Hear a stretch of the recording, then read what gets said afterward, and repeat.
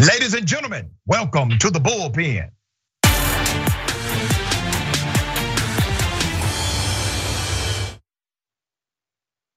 Yeah, he's back. We have Mr. Joe Collins III, our congressional candidate. We're going to talk about student loan debt forgiveness. That is now a topic again with the Biden administration. Obviously, I'm an advocate for this move.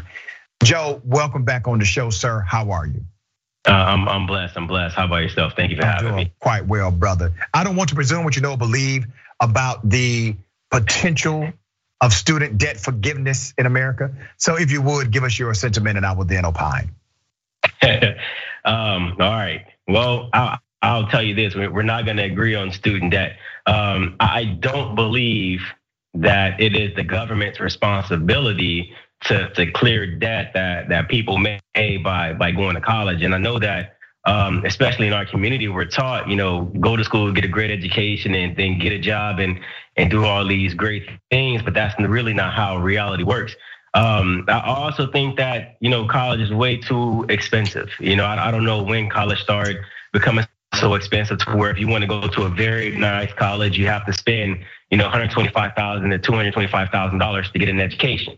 However, if I'm an honest man and a man of compromise and a thinking man, if the federal government is spending hundreds of billions of dollars in another country, as a taxpaying American, I personally would prefer that money stop going to other countries, especially like this war in Ukraine or the studying transgenderism and sex changes in Pakistan, to take that money and do something for the American people.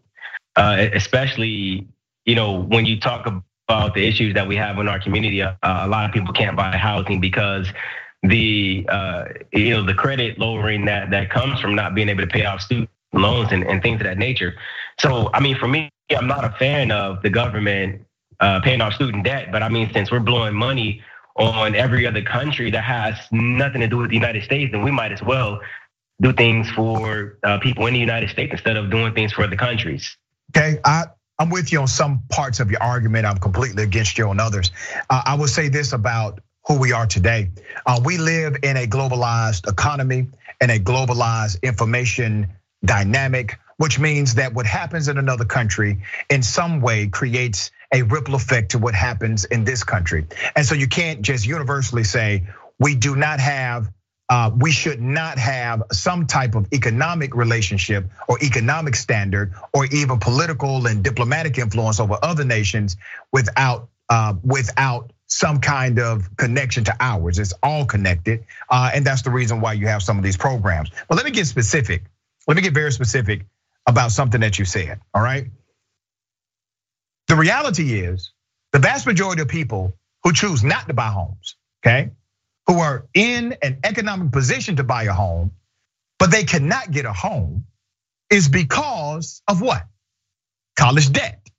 College debt is a home purchasing barrier, right? So I'm going to get to some of these other elements you brought out, but there's legislation that has been presented by a congresswoman named Nikema Williams.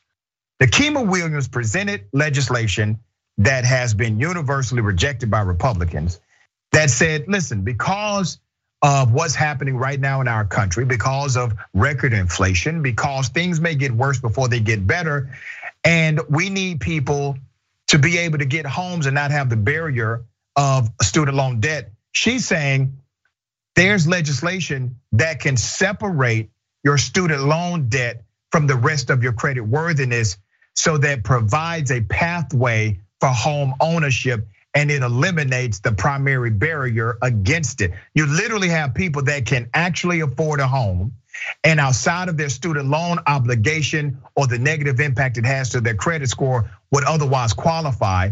Now legislation is saying, well, let's separate the two and eliminate that barrier. Are you for something like that? I think that's a really good idea. I think that's something that I could get behind. And the reason why is because I talk to people about this subject all the time when it comes to student debt and being able to build that generational wealth or have some type of equity through the purchase of property. So I mean, if student loan debt is what's stopping people from purchasing property, and we all know that the majority of student debt or student loans come from the federal government, these government loans, then I don't see why not. I really don't, to be honest. Okay. All right, let's talk about another dynamic you brought up.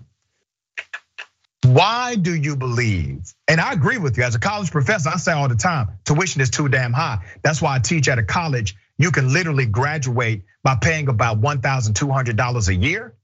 With the Pell Grant, you can graduate debt free. That's the kind of college I teach at. And I teach at that college intentionally. My second doctorate is in the affordability of higher education. So I'm with you on that element that yes, higher education is too expensive. But I want you to ask yourself why. Why do you think higher education is so expensive generally?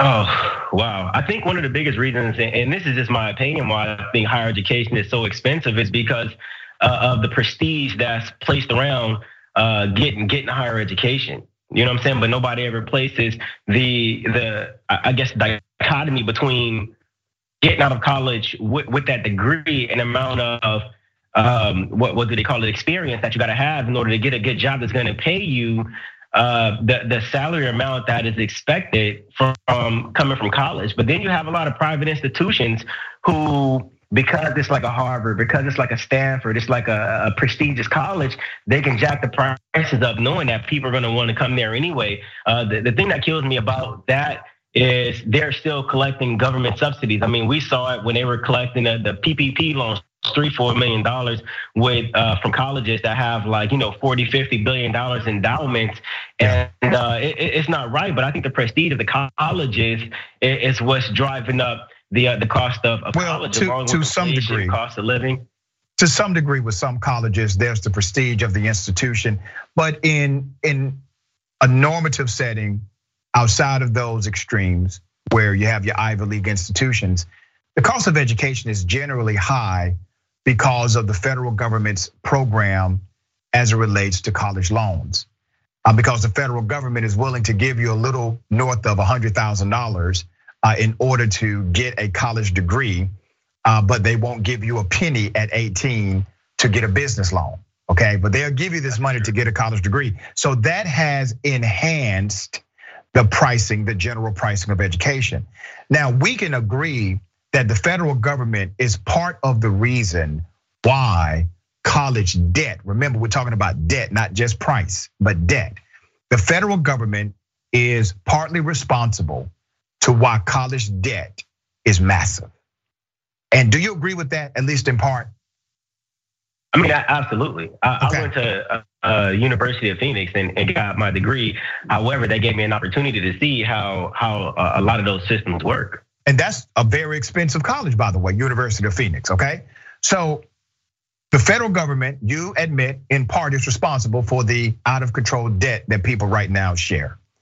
Which also means, my dear brother, that you should never eliminate from the table the federal government providing a remedy. And part of that remedy should be an allocation of student loan forgiveness. If you can admit that the federal government is partly to blame for the saga of out of control debt in America, why would you then let them off the hook as far as providing a remedy to resolve it? Well, one of the biggest reasons why is because you don't have to go to college. You really don't, and that's the biggest reason why. And I think that we cannot subvert personal responsibility for the government taking care of us whenever we choose to do something that's really not even necessary. I mean, the government doesn't have that many entrepreneurship programs. Just like you said, we don't have anything. Yeah, but this isn't just about college. Remember, we're talking about training programs, technical training programs, all of these programs, if accredited, you are able to get financial aid to attend these programs. So it's not just for liberal arts institution, it's also for technical training as well as skill-based jobs. We're running out of time, but I definitely want to get you on the record for this, brother, because I do find it interesting when you say that, okay, people don't have to go to college. But when you look at what college means to the average working person, and not just college, I'm talking about higher education in general, technical training programs included. You got to know how to do something, brother. You got to know how to do something in America. And America is based on skills. Like skilled labor still drives this country. That skilled labor, we no longer have the apprenticeship models that we used to. These are now programmatic models, which means somebody has to pay in order to get the education necessary so that they can get the job, they can earn a livable wage, they can pay back into the tax system, which increases the revenue of this country. It's a cause and effect relationship. I believe that money should never be a deterrent to you actually getting a quality education. You may not be able to go to Harvard, but it should not stop you from getting a quality education. Would you not agree with that? Absolutely, absolutely. Okay, so brother, black women, I want you to remember this, are the largest average student loan debt carriers, according to a new study that came out in 2021. Black women have the highest overall student loan debt at $41,466. By comparison, they are also the most educated demographic now in the United States of America. Black women are. But what's the cause and effect relationship? They owe more student debt. What I'm saying is this is not just an advocate, and I'm not just being an advocate for general student loan debt forgiveness. I'm being an advocate because I understand how this cripples black women, and you understand the job market. They are more likely, black women are more likely to be discriminated against for jobs that they actually qualify for and not obtain the promotions that they should obtain, nor get paid equal pay for equal work. So they got massive education, massive debt, but massive discrimination at the same time. The government should have a policy to try to remedy that. Do you not agree? Yeah, absolutely, absolutely. And just like I said before, in my opinion, I don't think they should, but as a representative, which I'm running for, I absolutely think that for the greater good of everybody, you gotta do something. Okay, well, it sounds like you agree with me at the end of it. At the end of the discussion, you agree with me, right? Absolutely. All right, looks like I need to be running for Congress. I appreciate you, brother. Thank you for being on the show, man.